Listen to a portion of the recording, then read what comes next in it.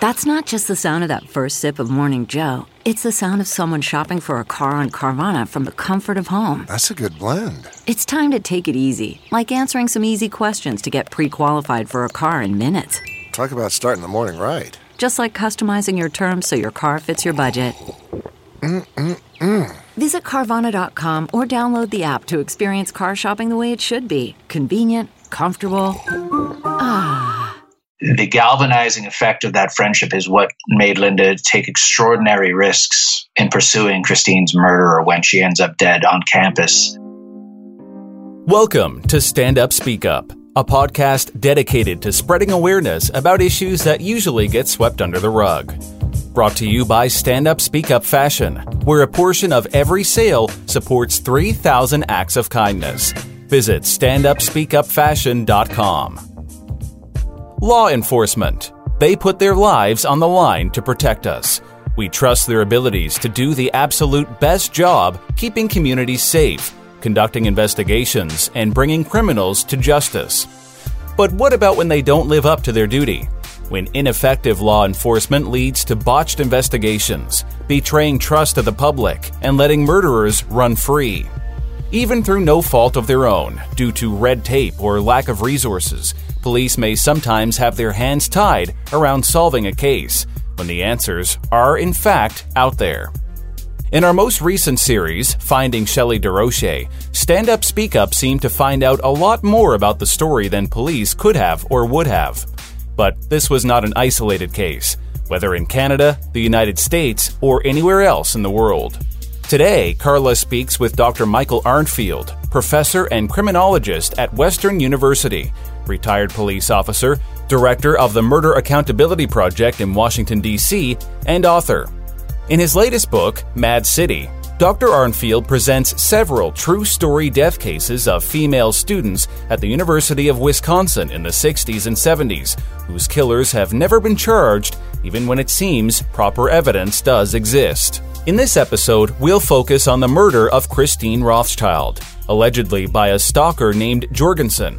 After realizing the police were seemingly of no help, the main character, Linda, set out on a journey to identify the real killer, and her investigation appears to prove much more useful than anything done by police. I read it, and the first thing I thought was, wow, this is a story of someone that spent their whole life trying to not just solve the murder of her close friend, but actually try to monitor the guy that had murdered her to try to just know his whereabouts and almost track him, which really should have been the police's job. In addition to discussing the book, Mike shed some light on whether or not social media has changed things in terms of creating and investigating stalkers, and talks about the Murder Accountability Project, which aims to accurately account for unsolved homicides in the United States, uncovering patterns and holding police departments accountable for poor performance. So Mad City and Mad Town are pseudonyms for Madison, Wisconsin, and they sort of picked up speed in the 1970s. And there's some question about who coined the names, but they're sort of affectionately known. It's a bit of an unhinged sort of, free-spirited city and actually a model of civic governance on the side. And the University of Wisconsin at Madison is sort of a very well-respected institution, and also, ironically, was proclaimed by the Princeton Review in 2016 as America's top party school.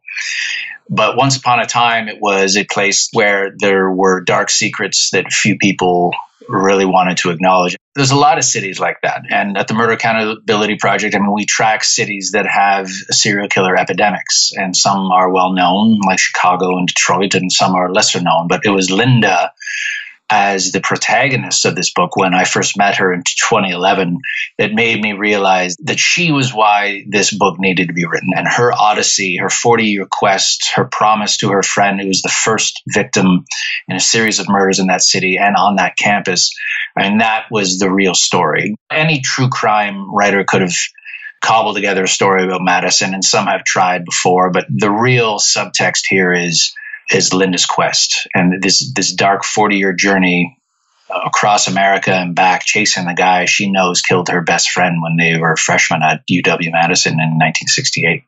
Although in the book you say that they were almost soul sisters and that they had a very close bond, but in reality, they'd only met at university, and her friends and family probably wouldn't have thought that they were such close friends. So, I mean, they were probably, I would think, very surprised that Linda dedicated her whole life to catching Christine's killer and making sure that he was brought to justice. I mean, anyone who's been to college or university and has been in her shoes will find, great sort of resonance with this story. I mean, she arrives at UW-Madison as a working class Milwaukee girl straight out of a Catholic, essentially boarding school in the late summer of 67, summer of love. And America's preparing to enter what is an absolutely tumultuous year, 1968. And what happens is she is a very sort of, I don't want to say timid, but certainly a bookish, down-to-earth girl on a campus that is in the eye of the storm in terms of social upheaval, in terms of Vietnam riots, in terms of counterculture, in terms of what eventually turns out to be domestic terrorism. And these radical groups are springing up, and amidst this mayhem, she meets another girl very similar in constitution, but from worlds away, a very moneyed, blue-blooded, but very intellectual girl named Christine Rothschild from the Edgewater section of Chicago, which, if you know Chicago, is a very Tony area, sort of near Wrigley Field in the Northeast. And they came from worlds apart, but they found each other as people who had something in common, two people who had mutual interests in, again, a world that seemed upside down in the late summer of 67 and on into 68. And they did eventually become best friends and, in effect, surrogate sisters, as I mentioned in the book. The galvanizing effect of that friendship is what made Linda take extraordinary risks no cop would take at that time in pursuing Christine's murderer when she ends up dead on campus in May of 68. Her need to see justice, her need to see Christine's memory live on and her death not be in vain, and sort of more ethereal philosophical ideas about justice and karma. Eventually, the system runs roughshod over her and dismisses her and misuses her, and she's betrayed by people who are supposed to be in the public trust, from the university administration to city administration to police administrations, plural, in the various cities that this guy ends up in, where they don't listen to her. And more people died as a result. It's tough to explain unless you've seen it in action, unless you've seen the way the system and people within that system and people upholding that system really do not care. And at the end of the day, she realized she was the only one who cared, and that became the focus of her life. If we go back to the challenges she faced, how many of them do you think are unique to that time period? And which ones do you think would be relevant to today? Yeah, that's a great question. I mean, if this were to unfold today, what advantages or disadvantages would someone like Linda have? So first of all, imagine during that period, I mean, she begins really that summer as an intern at the Milwaukee Sentinel newspaper, learning the tricks of the trade as an investigative journalist and how to mine microfiche data and how to file requests for information on service records and birth certificates and death certificates. And she really sort of cuts her teeth as a civilian investigator that same summer, and the investigation begins right there and then. But you're right, no internet. There's no technology. There's no, I mean, as we know it now, there's no way to close space and time as quickly as we can now. So, I mean, she's really got a Rand McNally road atlas, a hunch, some newspaper colleagues doing favors for her, running Associated Press checks on images and on names. And she's got an old car. It's about as rudimentary and old school as you can get. And was she dismissed and treated in cavalier fashion because she was, quote unquote, just a civilian, and in particular, just a woman? Absolutely. And this is talked about in the book. Her friend Christine, and this is how Linda knows who this was. And I should stress, the subsequent murders in Madison were not the same killer, as much as the police wanted it to be the same boogeyman. They were just calling the capital city killer. The reality is, Christine's killer, as the first killer in town during that period, fled immediately thereafter, and Linda chased him, and then the copycats moved in. But Christine knew who it was, and Linda knew who her killer was because he had been stalking her for some time on campus and at her dorm room. And Christine went to the campus police and said, days before her death, and said, listen, I'm being stalked. This is who he is. This is his MO. And their response was, well, you can get a good deal on a rape whistle at the student union. No report.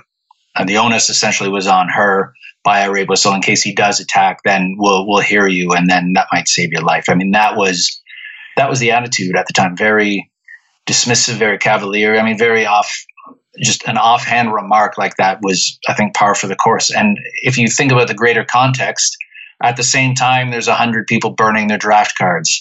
There is 6 or 7 radical groups on campus plotting actual bombing attacks at the university. There are 5 or 6, as we now know, other serial sex offenders, including sexual serial murderers, who moved in knowing that this was a great place to hide in plain sight because the cops and everyone else and the news media were distracted. The song remains the same today. We see these hyper partisan groups on campuses. This is really the prime environment for predators to move in undetected. Based on kind of the profile of the murderer, how often would a stalker move into actually raping someone and murdering someone? So we understand this much better now. And this is why I try in the book to provide a balanced approach to the police, the attitude of the police at the time. In part, it was, I think, a symptom of the times and attitudes of sort of those in power generally, and the way certain groups were perceived and dealt with by them. But they also just didn't have a lot of the training and the knowledge that we have now. We now know, and there's solid research on this, both peer-reviewed academic research as well as work done by the LAPD's Threat Assessment Unit. We understand there's a graduated scale of stalking, and when you deal with stranger obsessional site stalking, so someone who is a stranger to the stalker, and yet the stalker becomes obsessive about tracking their movements and then actually attends sites. So there's non-site stalking and site stalking. So you can be a stranger obsessional stalker, but if you're a non-site stalker, I mean, this is your, today, quite frankly, prototypical Facebook creeper. I mean, this is someone who can monitor someone's dating activities, social habits, sort of passively through various technologies. But a site stalker, if you're actually attending where they live, where they work, you're following them to and from places, as I discuss in the book, you're actually engaging now in peeping and prowling and obscene phone call activities. I mean, we now know these are high-risk gateway behaviors and that the next step is an actual attack. And they just didn't at the time. And then that was not symptomatic just of Wisconsin or Madison or the Midwest or even the United States. This was, as I mentioned, in Murder City, a systemic issue across law enforcement, and the fact that they just didn't have the training. It was not the same.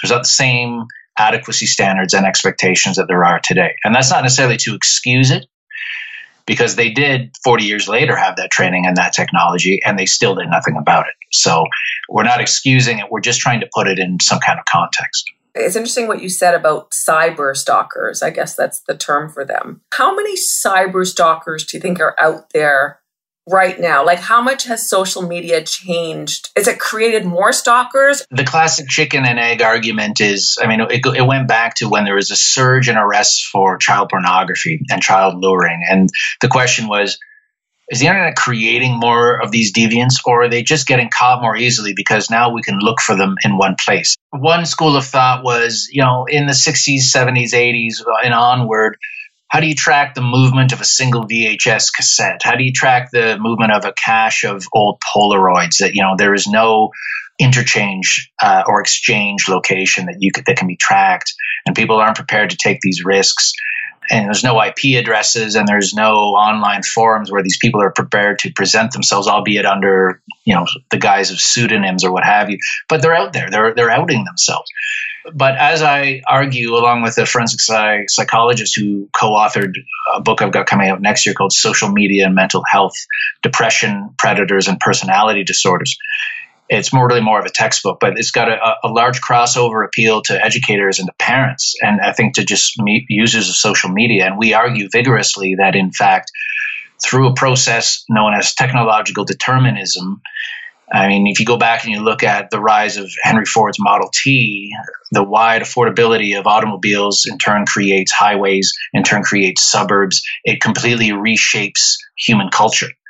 And digital technologies have done the same thing. I think it's too convenient and too simplistic to say, oh, well, this has just allowed us, to catch them more efficiently because technology's on our side. Well, really, it's not. Technology is neutral. It's in the hands of the user, what you do with it.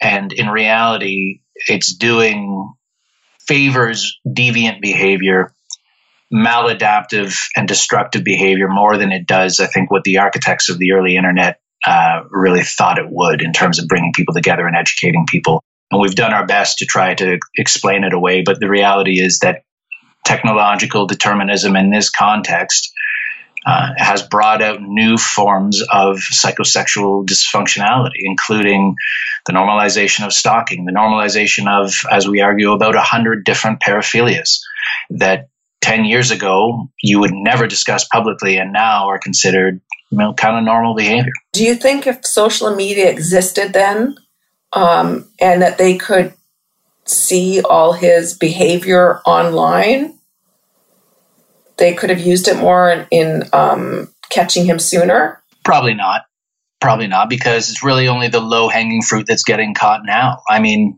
as I mentioned in another book I wrote just last year, Murder in Plain English, where we look at the writings of psychopaths and killers online and all the warning signs that are missed, from school shooters to mass murderers and domestic terrorists, serial killers. I mean, the best case was a guy named Todd Colheap in South Carolina, who was a real estate agent who also in his spare time kidnapped young couples, murdered the man, kept the woman as a sex slave until he was bored of her, found a new couple who he could lure to his farm with the promise of daily labor, and he'd kill the old slave and the whole process would start over. And he was actually submitting Amazon reviews of his murder weapons. He was an Amazon Prime member and submitted verified purchase user reviews of the knives that he used, of the shovels that he used to bury the bodies. I mean, almost as though he was boasting about it as he was begging to be caught. And you can see, I mean, it's surreal. Other users say they found this review helpful and no one reported it. So, no one thought twice about it. So the reality is the only people getting caught, it's either after the fact or it's people who are doing things making exchanges that just happen to be the priority of investigative agencies right now. And I don't necessarily need to advertise what those are, but it's people are engaging widely in precursor gateway behaviors using social media, and no one's watching, no one's listening, and not necessarily that they should, but we also know that people who should know better when they read it aren't doing anything about it. So I don't think that would have changed anything if Jorgensen was operating today versus 40, 50 years ago. What made Christine a perfect victim? Like, why do you think he targeted her and he was successful at getting away with it for forever? I mean, his whole life, basically. I mean, serial offenders will frequently settle for anybody, but there is always a fantasy archetype that they will be drawn to. I mean, everyone has a type. Sexual psychopaths also do. And for whatever reason, she was his type. And the most chilling, I think, part of the book that I bring up repeatedly is when Linda discovers the unpublished manuscript written by Jorgensen's mother that is really a decoder ring for all the crimes he's committed in his life. It's thinly veiled as a work of fiction. We call it a roman à clé. So The Devil Wears Prada is one. Tim O'Brien's The Things They Carried is one. Hunter S. Thompson's Fear and Loathing in Las Vegas is a roman à clé as well. These are works that read like novels, but are usually biographies or autobiographies, and just the names and dates have been fictionalized.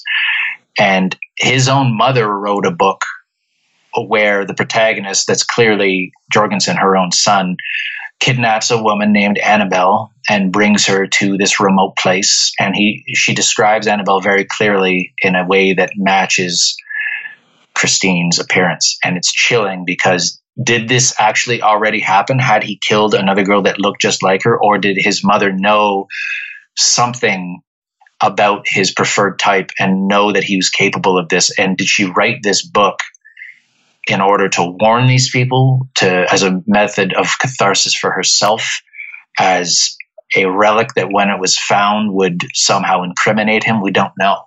But I'm confident that he killed a very similar looking woman in California, where he's originally from, before coming to Madison, and that he also killed his own brother as his first victim. And if that sounds unusual, it's actually not for necrophiles, which he clearly was. He's clearly sexually attracted to death. He posed her body. He posed another body. He walked around with Polaroids of a family in South Africa that had been mutilated, probably by him. We know he was there as a missionary doctor in the early 60s. He claimed that it was his handiwork. And we see across the board, whether it's Edmund Kemper or Henry Lee Lucas or Otis Toole or any of the well-known homicidal necrophiles in U.S. history, their first victim is frequently their own family members as a warm-up.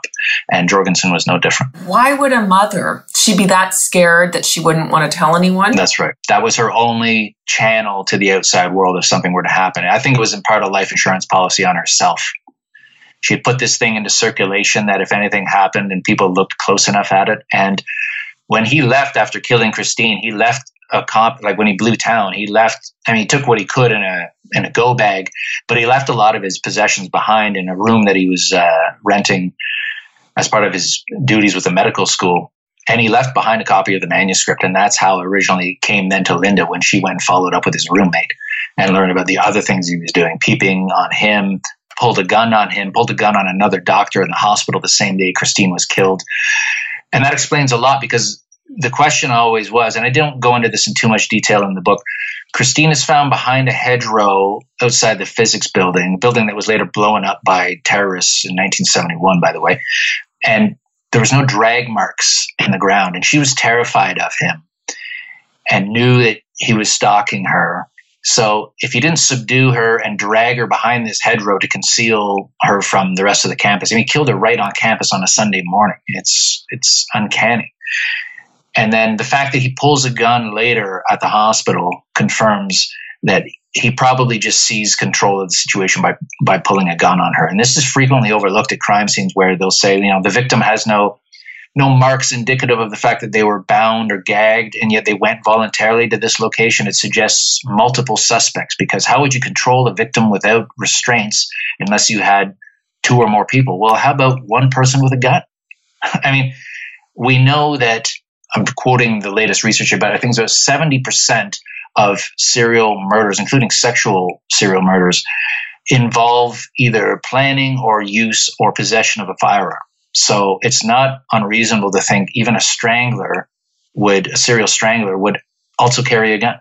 And there's no question that that's what Jorgensen did. Could she have negotiated? There's no negotiating with psychopaths. There's one, the global go-to expert on psychopaths, Dr. Robert Hare, who's actually an alumnus of my university, Western University, and created the standardized test for diagnosing psychopaths, has essentially said in a couple of his books, a psychopath walks into your life when you're not looking and installs themselves there, either at your work or in a relationship. You basically have two choices: destroy them or run like hell, because there is no room for negotiation.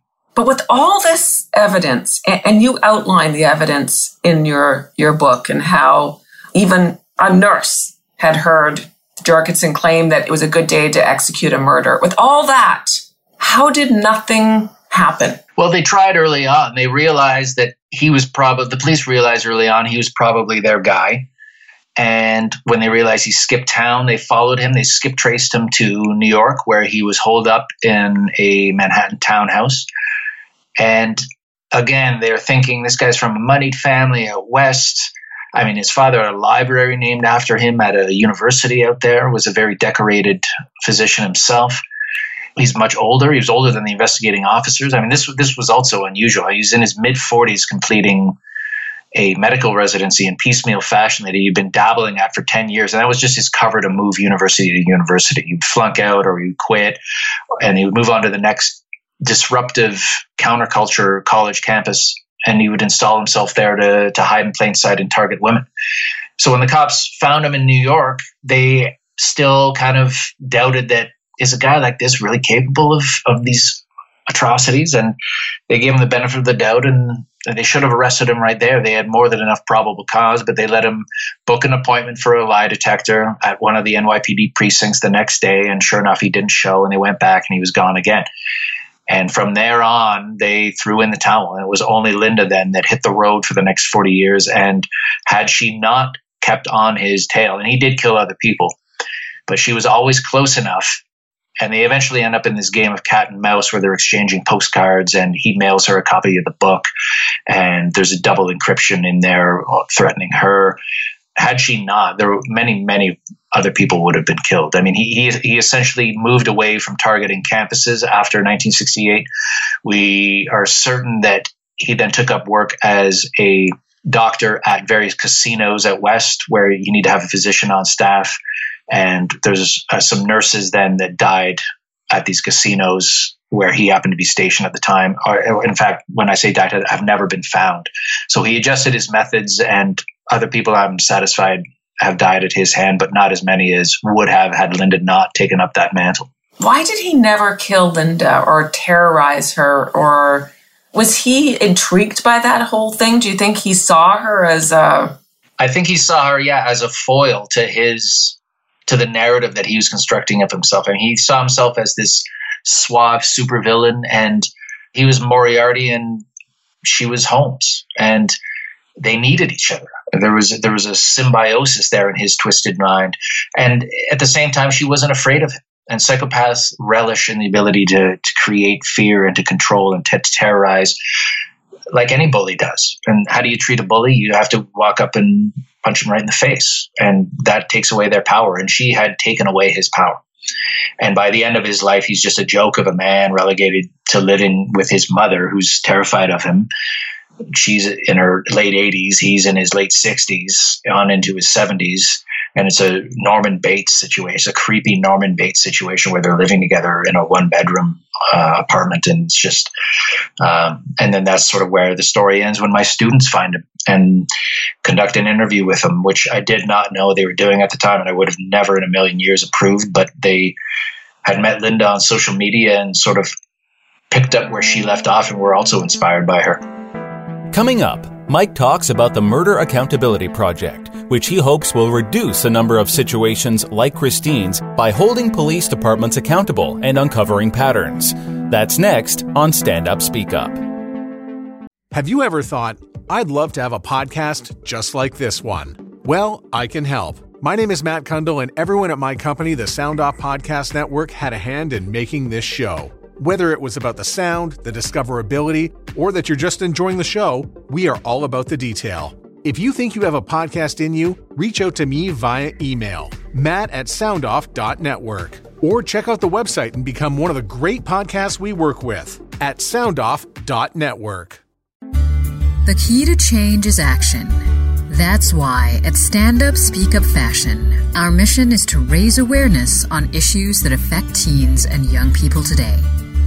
Each unique design highlights social justice and human rights topics, from homelessness and drug abuse to mental health and bullying.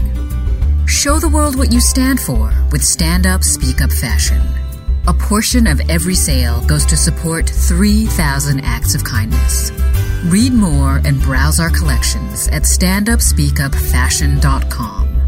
You and I have talked about this quite a bit, and my whole, education after doing the Shelley series was that I feel like anyone can get away with murder, which seems like such a scary thing to say out loud. Let me give you some examples. If you go to murderdata.org, that's the landing page for the Murder Accountability Project. I'm one of several directors. We're all ex-law enforcement or noted criminologists or data architects. And we have built the most comprehensive murder database in the world. There is about 750,000 murders on there going back to 1965, including about 230,000 unsolved murders since 1980 alone. That's more deaths in America from criminal homicide than all of the casualties or killed in action casualties of all the United States Armed Forces in every conflict since World War II, since 1980 alone. And You can search by year, you can search by city, by county, by state, by type of victim, by type of weapon, by cause of death, or more recently, you can just browse now using our serial offender algorithm by the entire nation and see what cities have serial killers currently active in them as of right now. And you can see the number is about 10 times what the FBI had previously estimated. And when you look at the cities where they are the most prolific, and one of the patterns we identified was 60 women murdered in Cleveland, most of the victims deposited in vacant houses. And they had no idea this, and we know it's a single offender. They had no idea that this guy was operating in the city because he was sprinkling these murders in among the dozens and dozens of other unsolved murders every year. And they only have 13 homicide detectives for that entire city with hundreds of homicides a year. Woefully inadequate. So killers know how to exploit these tactical and logistical shortcomings of the police. They know how to use forensic countermeasures. They know how to time their murders, both in terms of when they occur, month, year, season, day of the week, but also in terms of how to space them geographically so that different detectives in different divisions get the cases, and knowing that that information remains siloed and that they'll never communicate. And that's why we created this program to put all these murders in one place at one time, consolidate 230,000 unsolved murders so that you can see where these offenders are right now. And I think your average person would be terrified. It is pretty, I'm on it right now. It's pretty terrifying, but it looks like the average solve rate is like 27, 28%, would you say? The national average, we call it the clearance rate, not the solved rate, because it doesn't necessarily mean that that person gets arrested and convicted and the case is officially solved. For a case to be cleared, so coded in gray versus red on our site, is that a suspect has been identified and arrested, or that there's a warrant out and that they remain the prime suspect with an arrest pending. In other words, the case, they think they know who did it. That's a clearance. Doesn't necessarily mean solved. The clearance rate for the last few years nationally has hovered around 66%. Now, that said, there are cities, and I'm not going to advertise them because our concern is that killers are using the site to find the best cities to set up shop. I was just about to say that because I'm looking right here and I'm thinking, you know what? I'm going to go hang out in Floyd, or I'm going to go hang out here in Polk. Yeah, there's sizable cities where only 1 in 10 murders is solved. There are cities you have heard of and your listeners are traveling to for business or for pleasure, where if they get clipped there tomorrow, the chances of that person being caught are about 9 or 10%. The data analytics are incredible. Like the victim's race, it's a higher percentage of white and then black, and a higher percentage of male. Males overwhelmingly, and this is a misconception that women are statistically predisposed to being victims of murder. Men overwhelmingly are predisposed to being victims of murder, but the reality is that the cases involving females are frequently serial offender cases. That doesn't rule out that men are also victims of serial offenders, but again, these are understudied and misunderstood patterns that our data is now revealing. Do you think that this data holds still for Canada and Australia? Would be the same patterns? I've got a way to build this in Canada. They've done their best. Canada didn't become the least productive and underachieving of all G7 nations by accident. They had to work very hard to get that status, and they're not going to give it up. And that includes not cooperating with cutting edge ventures like this. So they've tried to not give us this data under the auspices of privacy and that the requests are too onerous. But there is a backdoor method that will allow us to actually to build an even more comprehensive version of this for Canada. And there'll be far fewer homicides, which should actually allow these clusters and the analytics to reveal very obvious patterns in very obvious locations that the police simply cannot ignore any longer. I find it so interesting that the females are basically 23% of total cases. Well, depends on what type of female. Or we break them down by every demographic variable imaginable. So, but yet overall, that may be right. I'm not looking at it right now, but I can tell you 85 to 90% of all homicides are males. But there's quite a huge unknown. So it's males killing males. And so one problem we've encountered is we have forced agencies that have not otherwise been reporting this data to the FBI. And we actually had to sue the Illinois State Police because they refused to give it to us.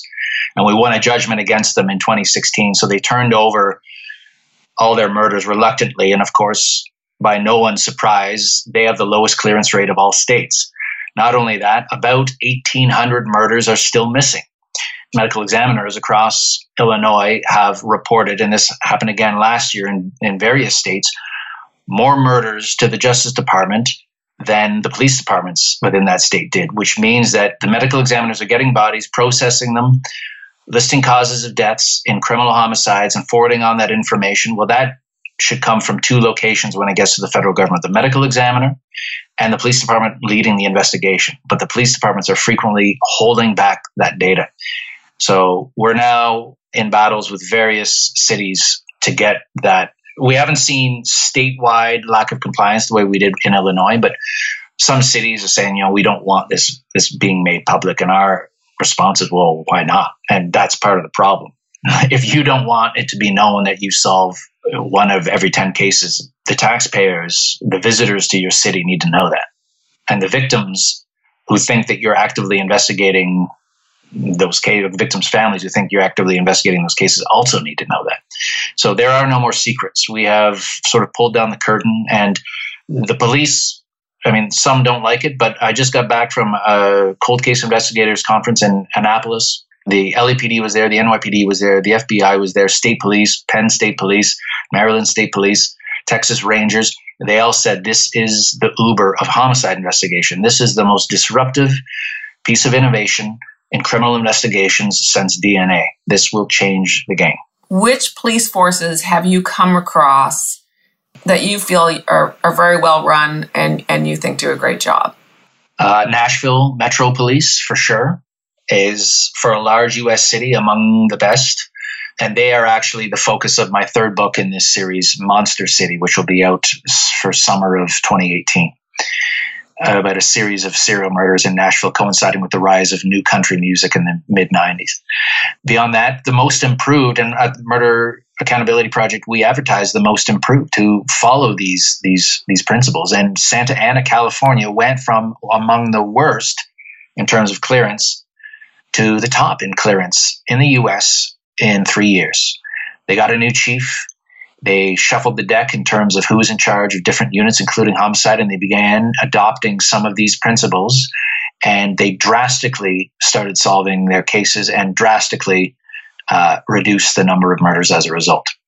A high clearance rate is correlated with improved public safety. The more cases you solve, the fewer murderers there are on the street, the less inclined someone is to commit a murder if the likelihood of their being caught is higher. It's basic arithmetic. To view the Murder Accountability Project for yourself, visit murderdata.org. We'll also include the link in our podcast show notes at standupspeakupblog.com, along with the link to buy Mike's new book, Mad City. Don't go anywhere. For our bonus content today, more of Carla's conversation with Dr. Arnfield as he talks about policing in Canada specifically, how Canadian police stack up against the U.S., how we can push for change, and why he hasn't started a Canadian version of the Murder Accountability Project. You were the one when the dark tried to take me. You were the one from the start. They never saw, but I saw how you saved me. You were the one from the start. When I was young and life was lonely, I traveled each unlucky road. I begged for time, but time came slowly.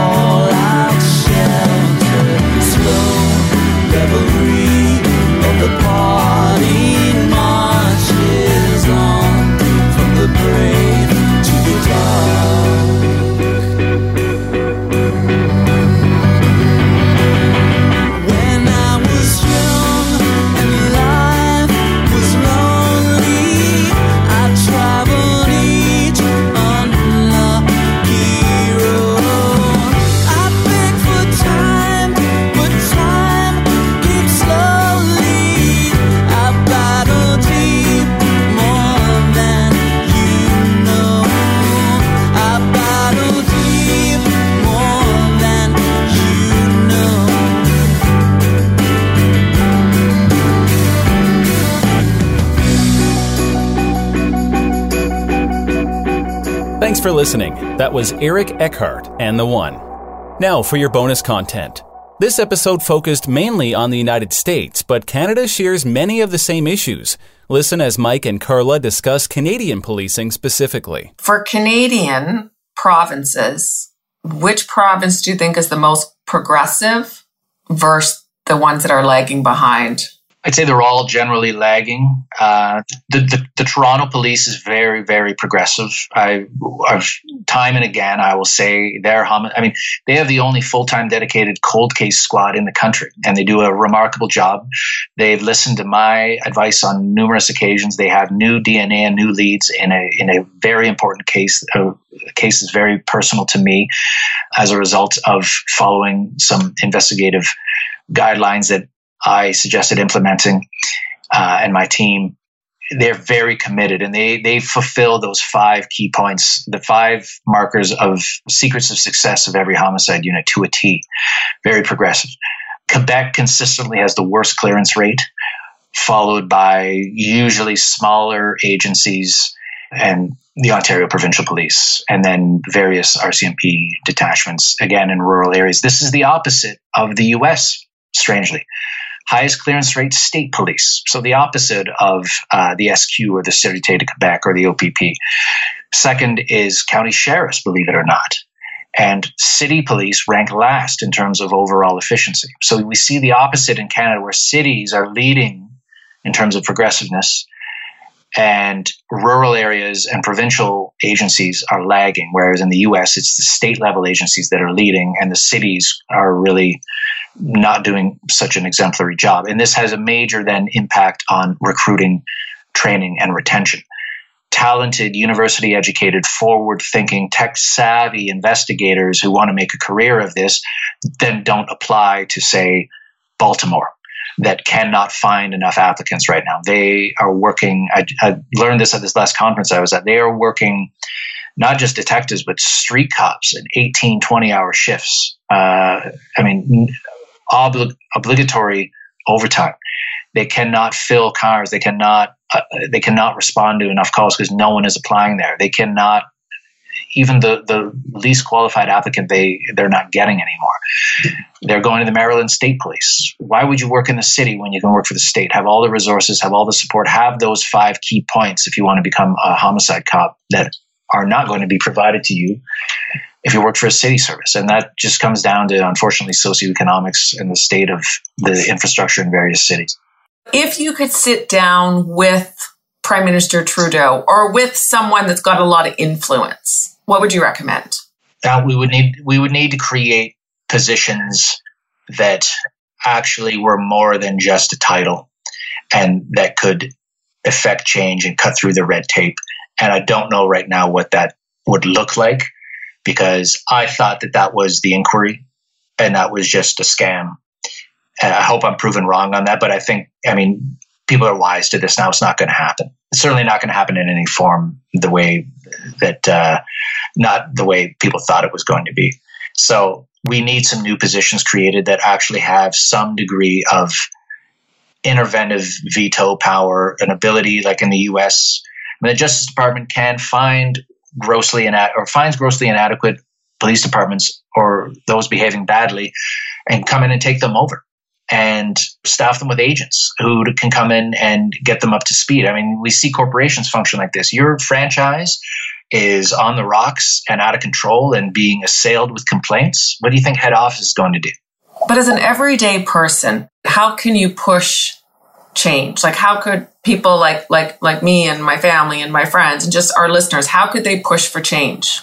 Again, it starts at the capillary level of power, as one French philosopher once called it, and at the grassroots level. You have to make people aware that there's a problem first, and then change comes. And sometimes it's not even necessarily being aware there's a problem. You just need to show them a better way. And sometimes that means saving money.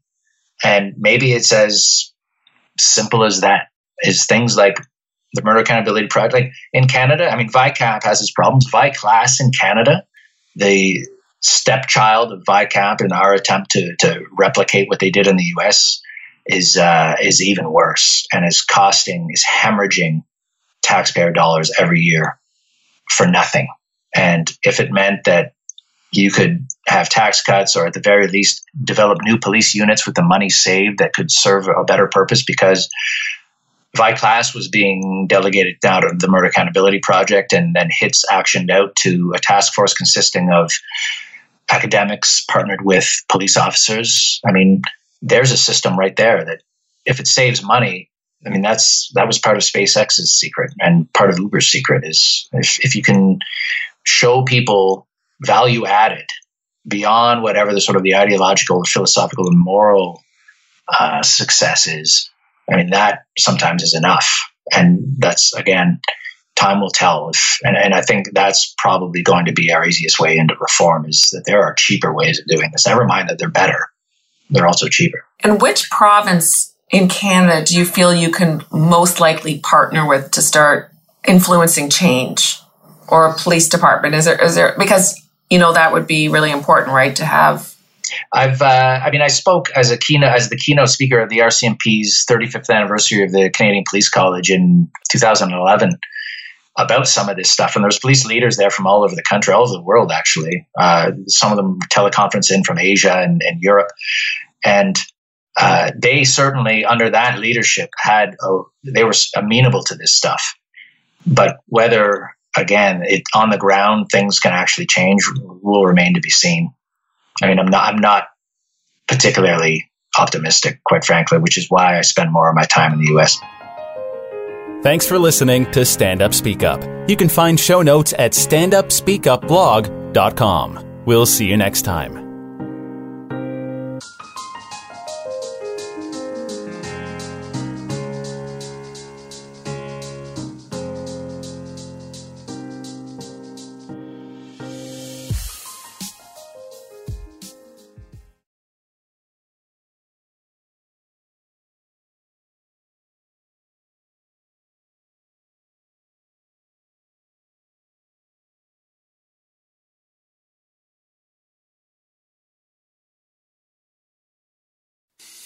I'm Matt Kundle, host of the Sound Off Podcast, the show about podcast and broadcast. Since 2016, we've been speaking with amazing people who have populated your ears for decades. Legendary broadcasters, research wizards, talent experts, podcasters, voice talent. Almost 400 stories, all for free. Subscribe or follow the Sound Off Podcast on Apple Podcasts, Spotify, Amazon Music, or at soundoffpodcast.com.